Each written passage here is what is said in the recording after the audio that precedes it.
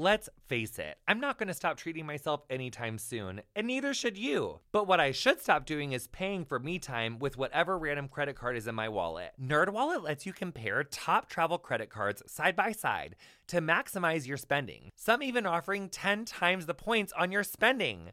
So what could future you do with better rewards? Honey, is it like a gorgeous free flight that you would have had to have paid for, but honey, you're saving that flight money? Is it a gorgeous room upgrade? Is it like a gorgeous like 2-bedroom suite instead of a 1-bedroom suite? So your like in-laws or like your friend could stay over there in that room so you don't have to like hear them doing whatever with what they're doing in your guys' room? Is it like really adulting? Oh, I love adulting. And you know what else I love? Is not waiting to make smart financial decisions. I also love paying my credit cards off in full every month because, like, yes, good credit. So let's like try to do that and like making responsible decisions, which we love.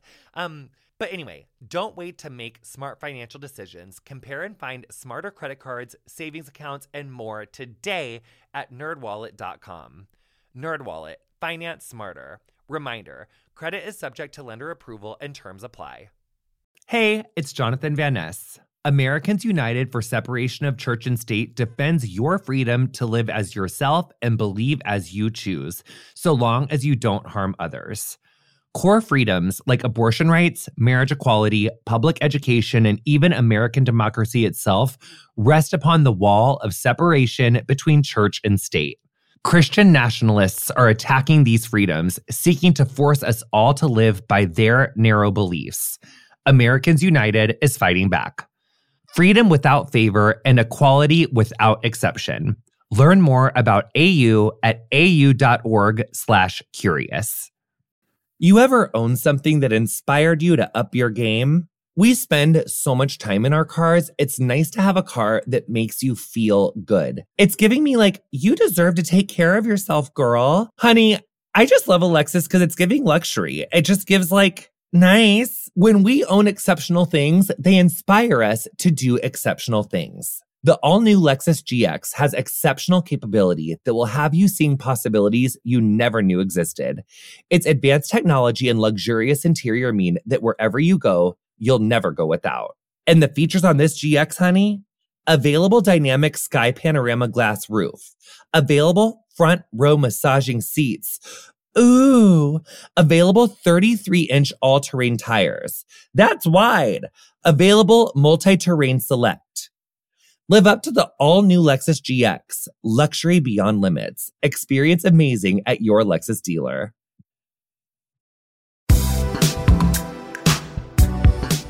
Welcome to Getting Curious. I'm Jonathan Van Ness, and every week I sit down for a 40-minute conversation with a brilliant expert to learn all about something that makes me curious.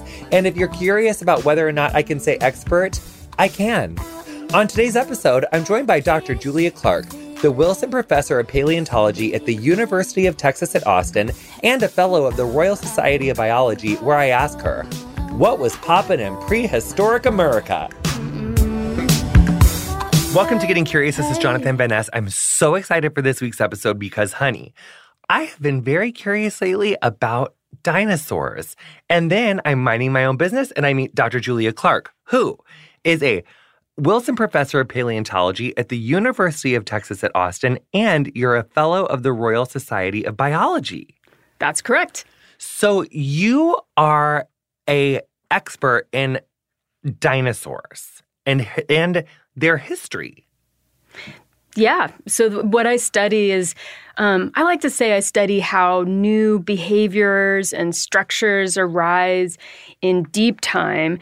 And the group that I study that in is dinosaurs. And what I'm talking about is like, how did dinosaurs gain flight? How did they get feathers? Wow. But yes, I study dinosaurs. Yeah. So when we got to Texas, I started, and I think it's not even just Texas. A lot of my life, I've often wondered, like, when I look around a place, like, I wonder what this would have looked like before it was completely developed and there was, like, old school, like, stuff, you know, everywhere. So it's like 250 million years ago. What kind of animals were roaming the earth? I'm going to take a guess, and then you tell me if I'm wrong.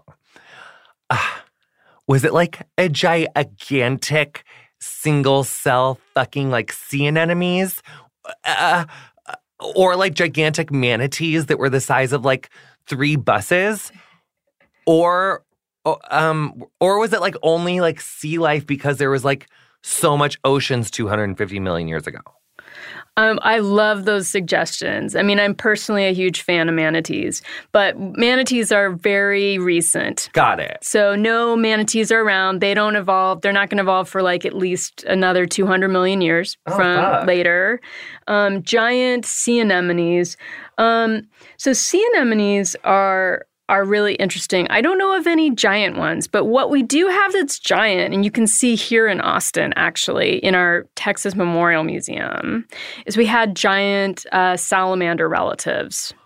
So these would be like over 6 feet long. Their skull length is huge, and they're actually really cute looking, I think, but they're killers. They were predators, land predators, but they couldn't lay eggs away from the water. So that in that sense, they're amphibians. How do we know that? Well, from what they're related to and from the fact that they lack traits that all egg-laying, things that lay eggs away from water that we call amniotes, they lack features to put them in that group. So that's how we would know that they haven't yet evolved that trait that we see later on in amniotes, if that makes any sense. But anyway, giant amphibians and sail-backed. You know these things, like sometimes if you buy like a fun pack of plastic dinosaur things, there's one that has like a big sail. Yes. It's not a dinosaur. It's not. No. It's not. But it's a 4-legged, big, scaly creature. Yeah, and it has a huge, huge sail on the back. And it's like walking on 4 legs. Yeah, we definitely saw those in A Land Before Time. Yes. Which basically gives me like 40% of my dinosaur knowledge. And then Jurassic Park gives me probably my other 60%. So we'll have to circle back on the Jurassic Park things because we can like get into that. But these sailback guys are not actually dinosaurs. Neither are those giant amphibians. The sailback guys are more closely related to us. No. Yes. So we have these reptiles, like we call them reptiles, but they don't fit our current definition of reptiles, but they're essentially early precursors of mammals, which is what you and I are.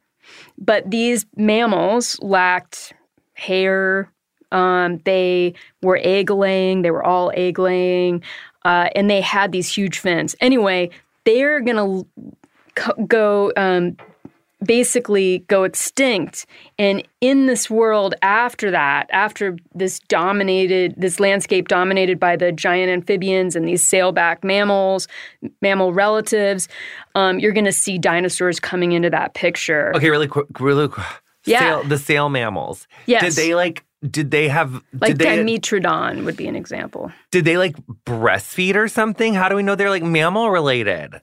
So they share unique characteristics of, for example, the skull with mammals that they don't share with lizards or alligators or birds or any of our fossils that are parts of that group. So we know they're more closely related to mammals. In fact, that record is really good. It goes from the sailback guys to these guys that they're often called therapsids. They look like super, kind of like they're on steroids. They're real beefy guys that are around in the early part of the Triassic. And, it's going to be a long time until you get little mini mammals, like the ones that survive the KPG extinction that are all basically no bigger than a beaver size.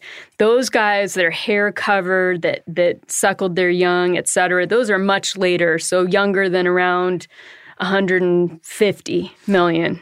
Okay, so what makes the 250 million years ago period record really good that went from the sailback guys to the more steroid beefy guys? Well, in Texas we have, in West Texas we have the Permian Basin, and this has got extensive fossil deposits that give us insight into that period right after the mass extinction event. Which is the KPG thing? No, this is the one that starts off the age of dinosaurs right around 250 million years ago. What's that about? So that's the big one. Okay, so that's the mass extinction event. We say that there are 3 to 4 mass extinction events that shape dinosaur evolution.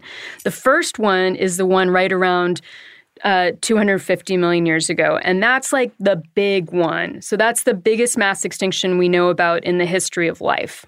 Is that a volcano-based one? We think that that is a giant volcano-based one. Got it. And it really decimates both marine systems and land systems, and there's a huge turnover in diversity. And after that, it's not immediately, but after that, dinosaurs come on the scene.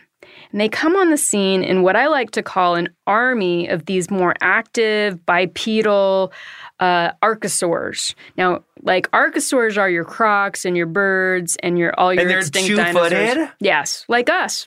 And like T-Rexy and this because weren't they more on their hind legs, like standing up? Totally. T-Rex definitely two-legged. Living birds all two-legged in terms of two legs on the ground.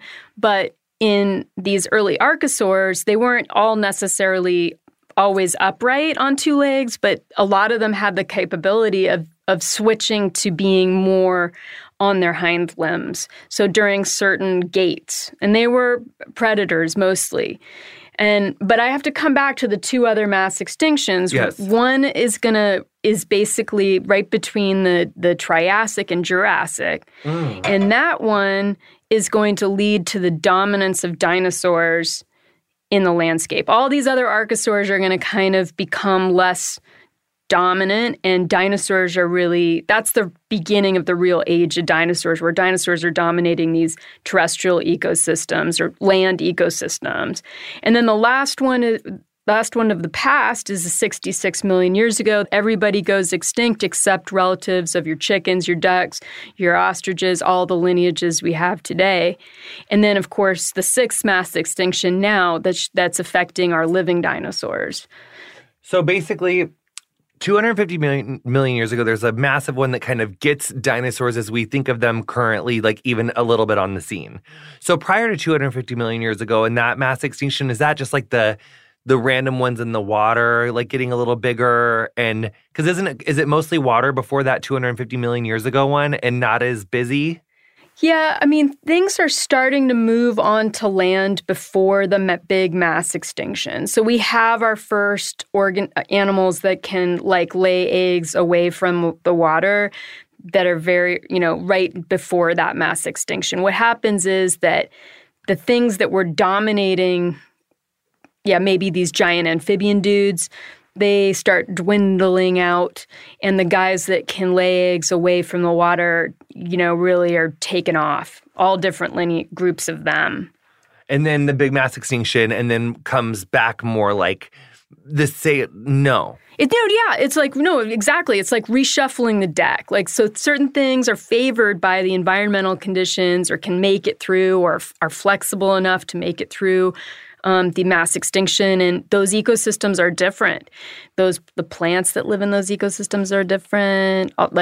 So in Texas, it's like the sail guys, and so wait, there's archopods first. Archosaurs first. Archopod, I don't know where they came from. Archosaurs first, then it starts to be the sail guys, and then the other people? No, the sail guys are around, and the big giant amphibian dudes, and then the archosaurs, which are your dino relatives and stuff, those guys are next. Oh, got it. Okay, cool. And so they're around, so really quick on the mass... You want to focus on Texas or yeah? Oh, no, yeah, I love that. I mean, I love Texas too. But basically, all these mass extinctions are basically volcano events, except for the volcano and asteroid, which was the most recent. And now we're serving human climate change realness, which is equally as detrimental. Exactly. But so Texas basically looks... 250 million years ago, it looks like foresty, deserty. Man, Mars-ish? No, definitely not Mars-ish. This would be a pretty rich, I think you would think of a pretty wet ecosystem because you also still have those amphibian dudes. It's relatively moist, lots of vegetation. The big transformation in Texas during the age of dinosaurs, which is really striking, is later. And that's when an inland sea will basically split North America in half. And that's later in the Mesozoic.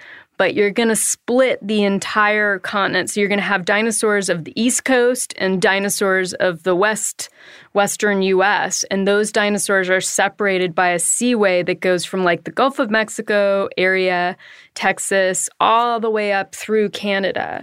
Oh. So it's basically splitting the continent in half. Is that an ice age thing? No, it's not. It's a sea level thing. But it's not ice related. It has to do more with like tectonic, the position of the continents and things like that. Where does the Ice Age come into play? The Ice Age is really recent. So the Ice Ages that we think about with like mammoths and mastodons, and a lot of folks like think those are dinosaurs. Dinosaurs are cool, big, prehistoric, but they're not dinosaurs. Those are mammals because they're covered in hair and they... they're closely related to elephants. But that happened post 66. Oh, totally. Yeah, that's in the thousands of years scale. But was North America looking like North America by the Ice Age? Yeah, I mean, that inland sea had retracted away, so it was no longer there. But you do have like massive transformations that happen with the ice ages. So this is on the thousands of years scale. And in those, you have a giant ice sheet that's sitting, covering most of Canada. And then you're going to have all the drainages, the water that comes off that ice sheet. And that ice sheet actually depresses the whole continent, it's so heavy, we're still rebounding from that ice no longer being here. So it's very recent timescale, much after the extinction of the non-bird dinosaurs. Bird dinosaurs would be affected by that, but not anything like a T-Rex or a Stegosaurus or something. So 250 years ago, things are 250 million. I'm so sorry. Yes. Thank you. Yes. So 250 million years ago, Texas is like above water. Things are basically looking like now, but South America is still touching like Antarctica. Things are still like I'm just kind of recapping where we've gone so far. That's how things are kind of looking. But then after the big 250 million, like big one, at what point does the water thing happen? Is that part of a mass extinction where water like spreads over the middle of North America? Yeah, that's going to be later. So that's mostly Cretaceous.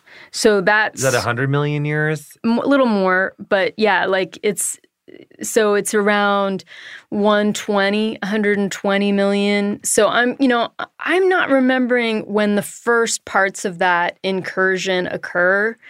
But the Cretaceous is actually named the Cretaceous. It references chalk, and chalk is basically the little skeletons of unicellular life. And, like the White Cliffs of Dover in England are Cretaceous, and they're white chalk.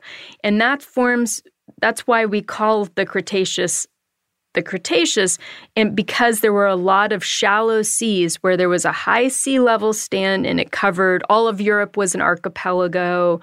North America was split in half by these shallow seas. As I said, in South America, you have a sea that extends into big portions of the Amazonian basin.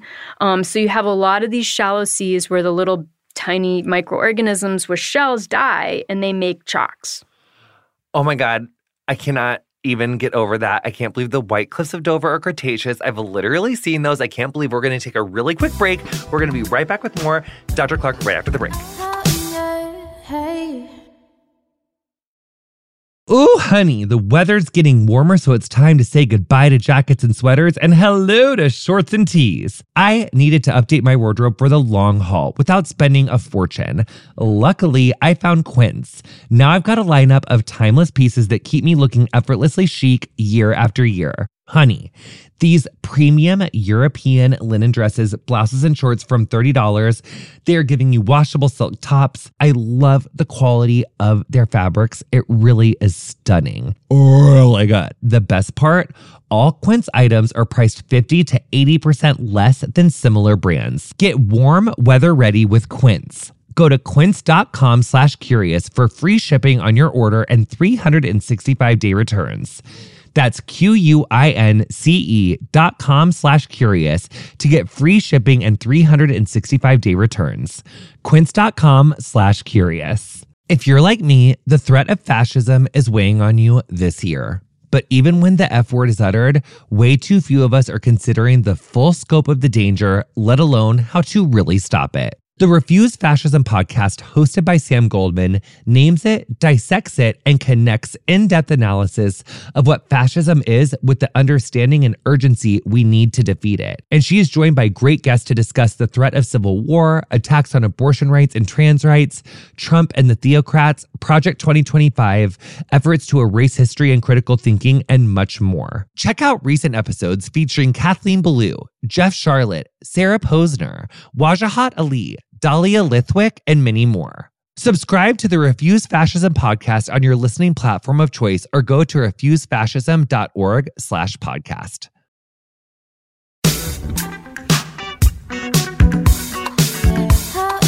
Welcome back to Getting Curious. This is Jonathan Menace. I also have learned, and correct me if I'm wrong, but aren't fossil fuels mostly like fossils from gigantic ancient trees that we then burn? Yeah, so fossil fuels are dead life. They could be dead life that's mostly unicellular in the oceans, that died and accumulated in great layers. It could be trees. It could be, plants on land that accumulate and are compressed and heated and a variety of things and become fuels that power our cars. And I like to remind, since I'm in a school with a lot of people who are oil and gas interested, I have in my office a painting of a dinosaur with a bunch of cars suckling on the dinosaur, just to keep people reminded that this relationship with past life and what we power so much of our lives with. How did these deposits come to, a lot of them I would imagine would have happened in the mass extinction events themselves?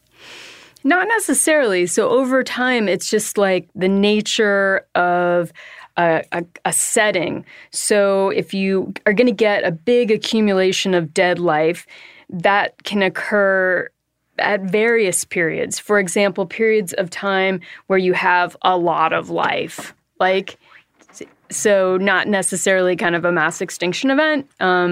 It's more to do with the settings in which this dead life is going to accumulate and be rapidly buried.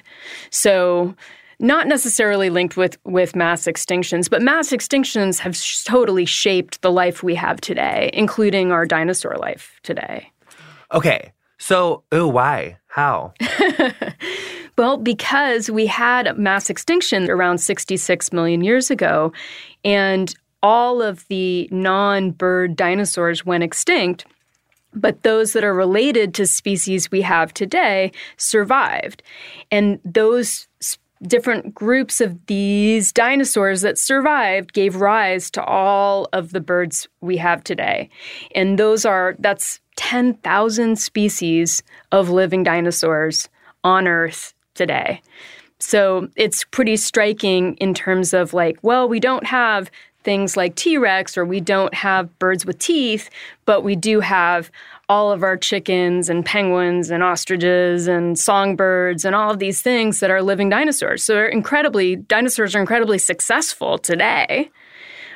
Although I should say they're experiencing a bit of hardship, that's an understatement, in the sixth mass extinction, that one that is occurring right now. So there's been 5, and climate change is the 6th.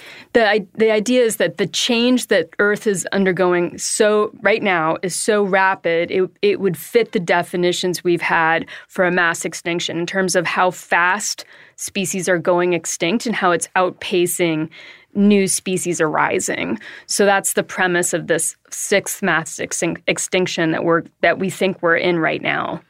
So was the one 66 million years ago, was that the one that wiped out all the non-bird dinosaurs? Yes. So that's the one with the whole comment in the Yucatan Peninsula and ash going around the Earth? Yes. So is Pangea not a thing at 66 million years ago? Or are we past Pangea and it's looking like North America, South America? And does it look like how it is now?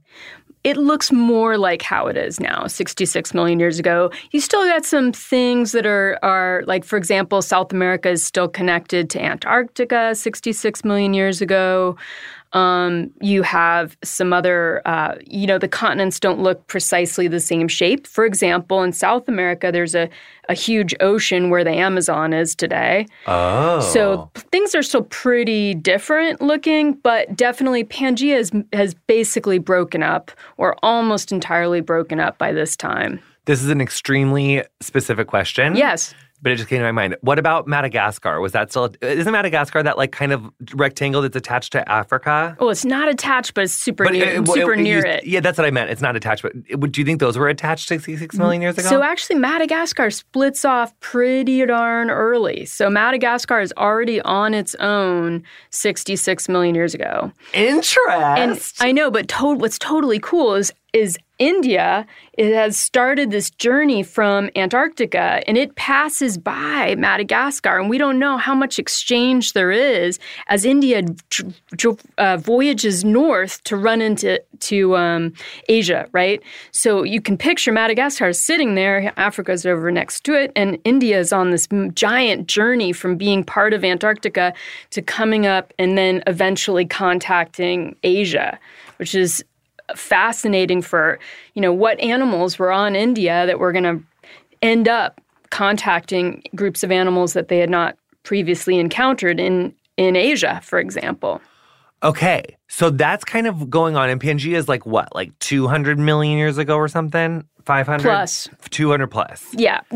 So Pangea is assembled in basically the Paleozoic, and that's going to end right around 250 million years ago. And then Pangea starts breaking up as we move into the so-called age of dinosaurs, the Mesozoic, and that's from right around 250 to 66. So, the continents are separating South America from India, and like all these things that we recognize today as present-day continents are kind of separating over the age of dinosaurs. Wow. Of non-avian dinosaurs. So then we get to 66 million years ago, and that's when I had interrupted with the question. But so there's a big series of debate around like how long that extinction took place. Well, I mean, we've had remarkable insights in just the last year. I mean, in the last year, there have been at least 3 papers refining what we call the chronology or the dating of that mass extinction. And a lot of new insights have come from work that's actually been done in part by scientists at UT, my colleagues, where they drilled into the crater itself and could actually get fine scale, when does life reappear in the crater, unicellular life? And it turns out it's super rapid. So unicellular life is coming back into that crater, the crater of doom, where the asteroid hit, relatively quickly. And the question is, parsing what happens on the order of days, what happens on the order of months, what happens on the order of years. Yeah. But like super, fast in terms of how that impact of the crater is going to spread globally. Okay, I have a question. Yes. So when that impact happens in what is, Mexico now, like the Yucatan Peninsula, there was probably not, because isn't that crater what makes Yucatan Peninsula? No? Where is that crater? So it's like, what I like to think about? Have you been to the Yucatan? I've been to like Isla Mujeres and like Cancun and Tulum. Did you ever go to a sacred cenote where you can like dive in and they're deep pits? And so clear. Okay, so the cenotes are on the outer crater wall. So those cenotes form on kind of the outermost rim of the crater. And rim is probably maybe not necessarily the right word, but those sinkholes formed because there was like loose ground up debris on land, and those sinkholes form. And so you can think of that as you were on the outermost reaches of the crater impact.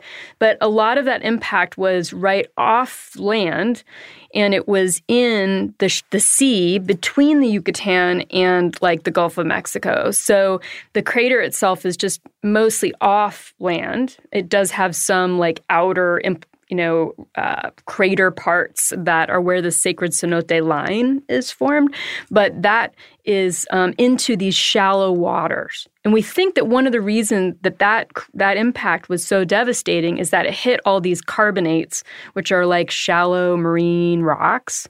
And the chemistry of those rocks maybe made that impact particularly devastating in terms of what it threw up into the upper atmosphere and how it changed climate potentially relatively rapidly.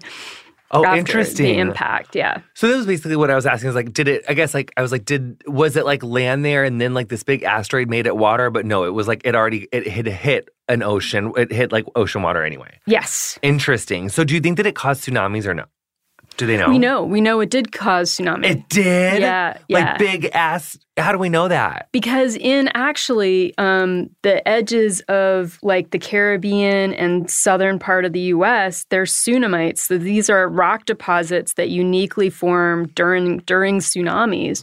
And we have tsunami signatures in areas close to the actual impact. So these weren't, that we know of, global tsunamis, but they were tsunamis that affected the region near where the crater was. And they're very clear rock deposits indicating there were tsunamis. Yeah. That is fascinating. But we're causing as much impact in the environment in very different ways in our human modified environment that it's a different kind of impact. But we think this is on the scale of what changed. Caused mass extinctions in the past because of the extinction rates we see for living species and the extent of human-modified environments today. So we don't have those giant volcanoes, but we have us. Well, maybe the ads that we're about to listen to will help turn that climate change frown upside down. So we're going to take a really quick break. We'll be right back with more Dr. Julia Clarke after the break. Hey. They always say trust your gut. But one time, my gut told me to bleach my eyebrows. And that was fashionable, but not widely well received. While probiotics can't help you with most of your gut decisions, it can give your gut a little bit of support. And Ritual has your back. They made a 3-in-1 supplement with clinically studied prebiotics, probiotics, and a postbiotic to support a balanced gut microbiome. Did you know daily disturbances like poor diets, stress, travel, the use of certain medications, and plenty of other factors can throw off your gut microbiome? Oh no! Enter Ritual. Their Symbiotic Plus has been a gorgeous tool. There's no more shame in your gut game. Symbiotic Plus and Ritual are here to celebrate, not hide your insides. Get 25% off your first month for a limited time at ritual.com/curious. Start Ritual or add Symbiotic Plus to your subscription today. That's ritual.com/curious for 25% off.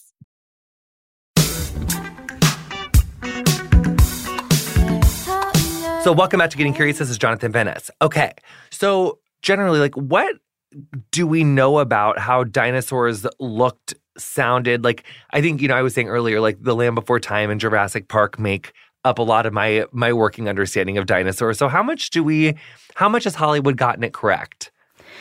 Well, it depends on the movie. Which ones? Like the original Jurassic Park's movies or the Jurassic World series, the more recent one, because there's a pretty big difference in how accurate those movies are. So the first Jurassic Park movie really tried to get the new science right. It showed the dinosaurs as more bird-like. They there are tiny dinosaurs that act in this very bird-like way.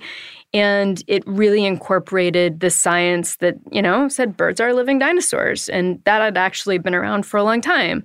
When you get to the most recent movies, the dinosaurs slobber a lot. And they really don't look like what we now know most dinosaurs would look like. And that's when I think we've kind of lost the trail. They have one line in the new Jurassic World movie where they say, well, we know dinosaurs were mostly fuzzy or feather covered, but we chose not to make our new hybrid dinosaur have that. Do you know what I'm saying? Right. And that's a cop-out because I think you can make really scary dinosaurs, if you want to do that are scientifically accurate. So most dinosaurs, we have some evidence for like bristles or fuzz on a lot of our charismatic dinosaurs, like large tyrannosaurids with bristle-like structures on their body. And also, maybe like legs that were more scaly. And how do we know that? Like when you find a fossil that like, how do we know that there was like those structures on the sides?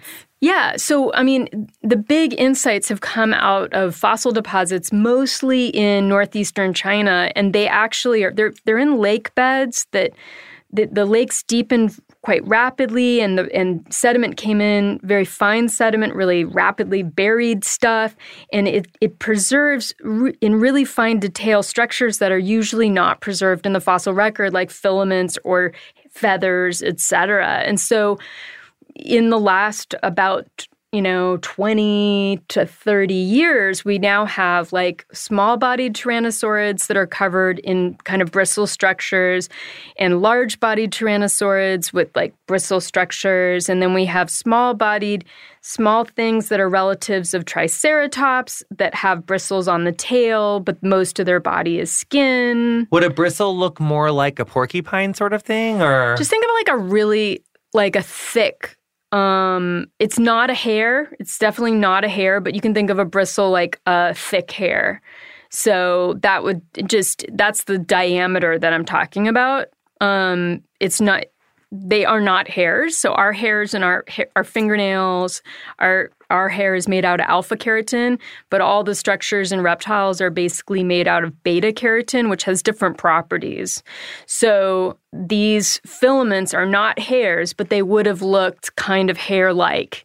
And so a bristle is just like a super thick hair. And that's how we use the term when we're not talking about dinosaurs. And then these dinosaurs that have like, really not as rigid as a porcupine. A porcupine can stab you with those things. A bristle is more flexible or bendy. I was trying to think of a good way to say that. Yeah. So is there really like any dinosaur that we would have that we grew up thinking about? Or like, I'm 32, like grew up in public schools. That it's like, so was there really any dinosaur that was totally scaly in the way that we think of them now, or were they all having more bristles or feathers? So huge. People debate this. I think I'm going to give you my picture of it. We don't have any evidence yet of bristles in the. If you think of the four-legged guys like the Sinclair oil dinosaur. Do you know what that dinosaur is? It's the sauropod dinosaurs. So these are the super big dinosaurs. They're quadrupedal. The huge long necks? Huge long necks, tiny heads. Yes, yes. Littlefoot. Yes, Littlefoot, exactly. Yes. So we don't have any evidence yet of bristle structures in dinosaurs like that. So what about they the seem hard to be head scale. ones like Sarah? Sarah is fairly closely related to Triceratops, and we do have evidence of parts of that lineage having bristles. We don't have any evidence yet from that particular kind of dinosaur, but relatives of it, yes. And so probably in Jurassic Park and Land Before Time, would all of those dinosaurs probably not lived at the same time? Oh, yeah, definitely they mashed up dinosaurs from different time periods. For most of the movies, they're just putting ones from different time periods. I know, it's very confusing. Son of a bitch! I wish they wouldn't have done that. That's very confusing. Yes. That is so rude. So I have a question. So how do you know that the filaments or the structures that you see, like, how do you know that wasn't like some other animal that fell on top of it? Yeah, well, it's a great question. I mean, when we first found the first one or two of these things, they were like, for example, the first time we saw these fuzzy structures in dinosaurs, there were only a couple of specimens known. And so people thought maybe that dinosaur just like died on top of a plant that looked bristle-shaped. But that's been refuted because we also find more examples of the same dinosaur with the same structures. And so it didn't keep falling on top of a plant. Do you know what I mean? Over and over. Yeah. And you can look at the fine structure of these things and they're not plant-like. The other thing that's pretty cool is when we found feathers, and that was the big remarkable thing, is that in the dinosaurs most closely related to our birds today, we found all sorts of feathers, and we keep finding more. And so now I would have to say is probably in the thousands of specimens of things with true feathers from mostly these deposits in China. And those are in the dinosaurs that are like related to Velociraptor, related to Troodon, those things. What did Troodon look like? Well, Troodon is a North American dinosaur, but Troodon's relatives from these deposits in China, oh my God, they're so cool. They're like, they could fit on my lap, so they're tiny.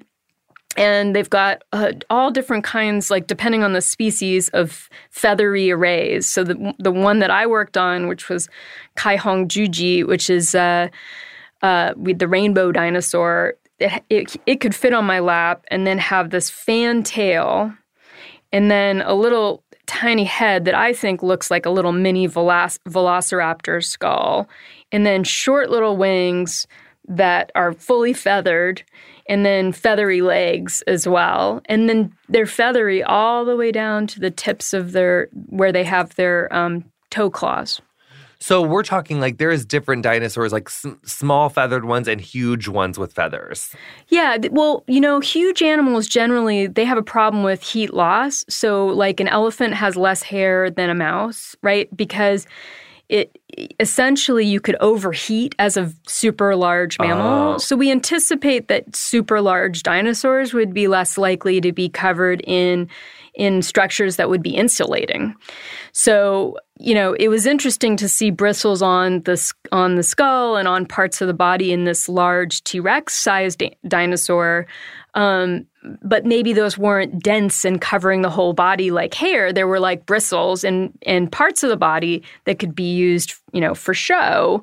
But you would hit issues of heat loss. So we don't know of any really large dinosaurs that are completely feather covered as of yet. Now, what about extinct dinosaurs, I should say. What about colors? Like, is there any fossils that would give evidence to a certain color of something?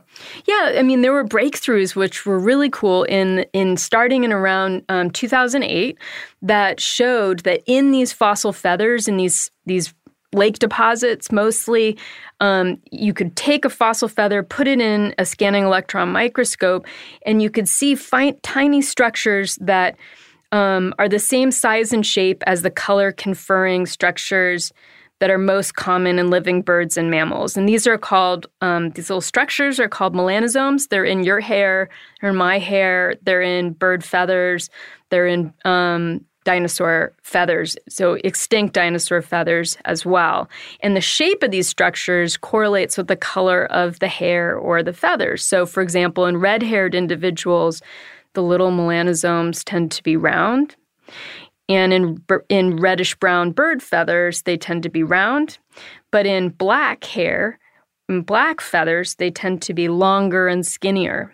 So we could start finding these things and sample little tiny samples all over extinct dinosaurs that had feathers, and we could compare them to living birds and estimate the color patterns of extinct dinosaurs for the first time. But that would have been red, brown, and black families, And white, because white's the absence of these structures in most. The simplest way to make white is the absence of these melanosome structures. So that was the first color maps that were put forward. And then we found evidence of iridescence. So unique structures these long, skinny melanosomes that are uniquely associated with shiny blacks, for example, shiny black feathers. So then where do you think the most untapped or most undiscovered fossil records could be that we just aren't onto yet? Well, I'm pretty excited about the work that we do in the high southern latitudes. So Antarctica and southernmost Chile. I just got back last week from being down collaborating with Chilean paleontologists there, because you got to go somewhere that hasn't been extensively studied. I mean, the truth is new fossils are coming from all over, Europe. There are new fossil deposits being found in your backyard. If you have a backyard with rocks of the right age, you could find something new. So discoveries can be made anywhere. I think we got a lot of new stuff that's coming out from all over the world. So it's no one location. I still think these feathered dinosaurs have been incredibly important in changing our major ideas about what dinosaurs looked like. So and we're going to start to wrap up. My apologies. We have to have you back because you're just incredibly fascinating. And I think also for me, and I think for so many of our listeners, like, this is such a fascinating topic that we have to like get like a more general understanding of to even go into like what your expertise is. But we have to like, I mean, all of this has been your expertise, but like what you really like, what you hone in on, because really what you study so much of is feather evolution in dinosaurs. Is that like? Well, so I like to study like, okay, we think of it this way. We've had more than 4 billion years of Earth history. And throughout Earth history, new structures came on, new wave behaviors, new features of the body came on the scene that totally changed, a group's interaction with its environment. So in the case of feathers, you get flight today enabled by feathers. Feathers arose for some other reason, and then they're co-opted to enable flight, which characterizes this amazing diversity of living dinosaurs today. So how did that happen, right? So, but I also am super duper interested right now in the evolution of sound making in dinosaurs, including living birds. And that's where we found the first fossil evidence of a fossilized vocal organ from the age of dinosaurs. So we've been doing this work to try to figure out, well, how would we approach the question of what did T-Rex sound like? And so that's another novel behavior, novel structure / behavior interaction that I want to study. I want to figure out how those changes occurred in deep time. What was the vocal box attached to? Like, what kind of animal? I mean, you're trying to wrap up right now, Jonathan. I could talk to you for an hour about this because, like, you and I are talking right now using our larynx or our voice box, but birds have a unique vocal organ that sits, I like to say, well, it sits right behind the heart. So you can kind of remember that by thinking birds, living dinosaurs sing from the heart, if you will, right behind the heart. So they have a vocal organ that's where their windpipe branches into two parts and goes to the lungs. That's where they have muscles, they have vocal folds, and they don't make sound from their larynx. But if you think about what a larynx can do, human language is enabled by a larynx. So why did dinosaurs uniquely evolve a structure in a different part of their body that no other animal did? No other animal does this. Why did that happen? How did that happen? And how is that related to complex vocal communication in birds? Because birds haven't, think of a parrot, which can mimic human speech. Chimps and other primates cannot mimic human speech, but a parrot can mimic human speech. Oh, and that's how does that happen? And a parrot would be more similar. Is that? It's a living dinosaur. Yes. So basically, dinosaurs would sound less like roary and maybe more birdy. Yeah. Birdish. Well, it's definitely less roary because think about what your mouth does when you make a roar. Rah. Right? Okay, dinosaurs have no lips. They don't have the mobile tongue that we have, which is shaping most of our sound making. So what you have is sounds that can be really menacing. If you think of crocodile sounds, those are made with the larynx as well, or even some birds. So like ostriches, we could go to an ostrich farm right outside Austin here, and the males inflate their entire esophagus and make these boom calls. They're like, I can't really mimic it. Oh, yeah. But if you imagine something the size of a T-Rex doing something in this low frequency booming, that's equally scary. It's just that we based a lot of our sounds for dinosaurs on lions and tigers and bears, which are not closely related to them. Roaring, roar. Yeah. Okay, so as we come into home, last question. What do you think is the biggest misconceptions about your field, about how we understand dinosaurs, about paleontology, about all of it? What do you think is the biggest misconception? Well, I think one big misconception is it's all dudes that look like Indiana Jones. When I was growing up, those were all my role. I wanted to be an explorer, but there weren't very many models for women explorers. So I think one misconception is it's all guys who wear vests with like a lot of pockets and have a lot of multi-tools, or that you need to have a strong back, to lift heavy things. I mean, the stuff I work on is tiny. Like I like tiny dinosaurs. So it's about your eyes. It's about recognizing things in the field, recognizing connections that anybody can do. I mean, that anyone can do that kind of science with training. And paleontology is not just about finding new fossils. It's finding a way to think about new questions that bring a new perspective to fossils. So that's what I guess those are my big misconceptions, I think. Thank you so much for your time. We have to have you back. Like, if you will honor us with your presence again, I would love to have you back. You're incredible. Been fun. You're just amazing. Thank you so much. I really appreciate it. Dr. Julia Clarke. You'll find links to her work. You'll find all of her links in this episode of whatever you're listening to. And again, Dr. Julia Clarke, thank you so much for your time. Thank you very much for having me. You've been listening to Getting Curious with me, Jonathan Van Ness. My guest this week was Professor of Paleontology, Julia Clarke. You'll find links to her work in the episode description of whatever you're listening to the show on. Our theme music is Freak by Quinn. Thank you so much to her for letting us use it. If you enjoyed our show, introduce a friend, honey, and show them how to subscribe. Yes! Follow us on Instagram and Twitter, if you will, at Curious with JVN. Our socials are run and curated by Emily Bosick. Getting Curious is produced by me, Erica Ghetto, Julie Carrillo, Emily Bosick, Ray Ellis, Chelsea Jacobson, and Colin Anderson.